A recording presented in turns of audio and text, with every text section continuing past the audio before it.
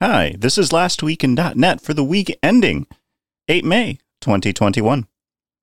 Do you live in a UFO hotspot? Boing Boing asked this, and my answer is, what answer gets the aliens to come and take us away from this madness that we call 2021? CVE-2020-15257 has been dubbed Abstract Shimmer. I hear shimmer and I think thirst trap. So yeah, a CVE has officially been called a thirst trap. Now, free association is one of the many reasons why you listen to this podcast. And what is a thirst trap if not getting someone to click a link to look at what you want them to? Progress delayed is progress denied, says Alex Russell about Apple's ban of iOS apps that don't use their browser engine. This does have nothing to do with .NET except tangentially. Hi, Xamarin folks. But it is an interesting read, nonetheless. Swift on Security has a thread about games that overwrote system memory due to in-game actions. This is not that Tay-Tay, but it is that Tay-Tay. If that sentence confuses you, welcome to Twitter. Recently held on May 11th, 2021, Jeff Doolittle will talk about how REST wrecks microservices at the Spokane.net meetup. It's an online event. And I agree with the statement, but I don't know if we have the same reasoning.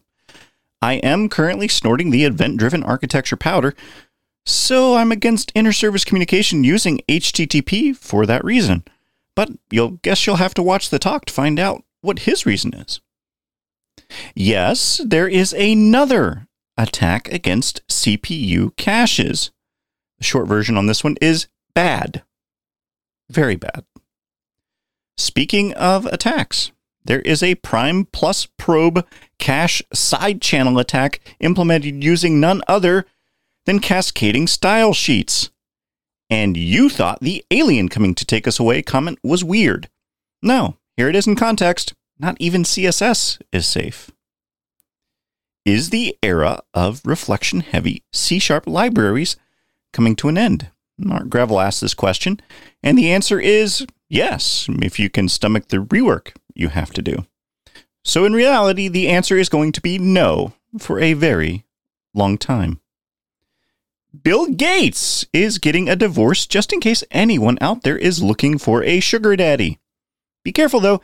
He apparently associated with Jeffrey Epstein after the truth about Jeffrey Epstein came to light. Microsoft now uses the Contributor Covenant 2.0 for their open source projects. Nothing snarky to say here. I'm glad they're on board. Newtonsoft.json hits 1 billion downloads. That's billion with a B. Now, if open source were sustainable, James Newton King should probably have millions coming to him from all the commercial entities that use Newtonsoft.json, including Sony's PlayStation. But instead, he gets to deal with GitHub issues. There are some more weird ways to execute unmanaged code in C#, because of course, we need more ways to shoot ourselves in the foot. Does your .NET application act up every 49.7 days?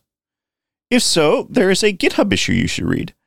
It was a bug open due to the performance latency with JSON platform, and it turns out the tix, environment.tix, is a signed integer that goes negative. It wraps around every 49.7 days. Whew. David Fowler is playing Name That Tune with ASP.NET Core. We are now down to 3 lines, yes, 3 lines of code to have a running web application in C#. For the record, last week, we were down to 7 lines of code. Microsoft is finally ditching its Windows 95 era icons. Not too happy with this myself. I would pay for a Windows 95 remastered edition on Windows 10. That's the window manager I want. A remastered Windows 95, not this flat shit that I can't tell where the buttons are. Yeah, I said it. Microsoft has released a set of incident response playbooks. I checked, and as expected, they don't yet have a response to GitHub and Microsoft have contracts with ICE. The Rejendal class is now obsolete.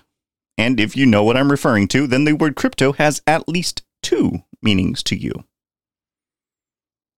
You can now pack a readme.md with your NuGet package and have it display on NuGet.org. How long until Goatsy makes an appearance? Microsoft's Barry, I have a bean fetish, Dorans, releases a statement about the commercialization of Identity Server. Long story short, the status quo will stay the status quo for now. Identity Server will be supported and released with ASP.NET Core 6 for now. Now, this statement has a real set of Darth Vader vibes to it, if I'm being honest. The Virtual ML.NET Community Conference 2021 Day 1 videos are up.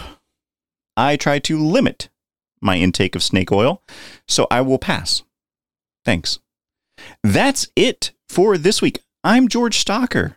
This has been Last Week in .NET, and if you have any interesting .NET content, reach out and let me know at george@georgestocker.com. I'll give you a plug, and everyone who listens to this will get to share in your joy. Thanks, and I will see you next week.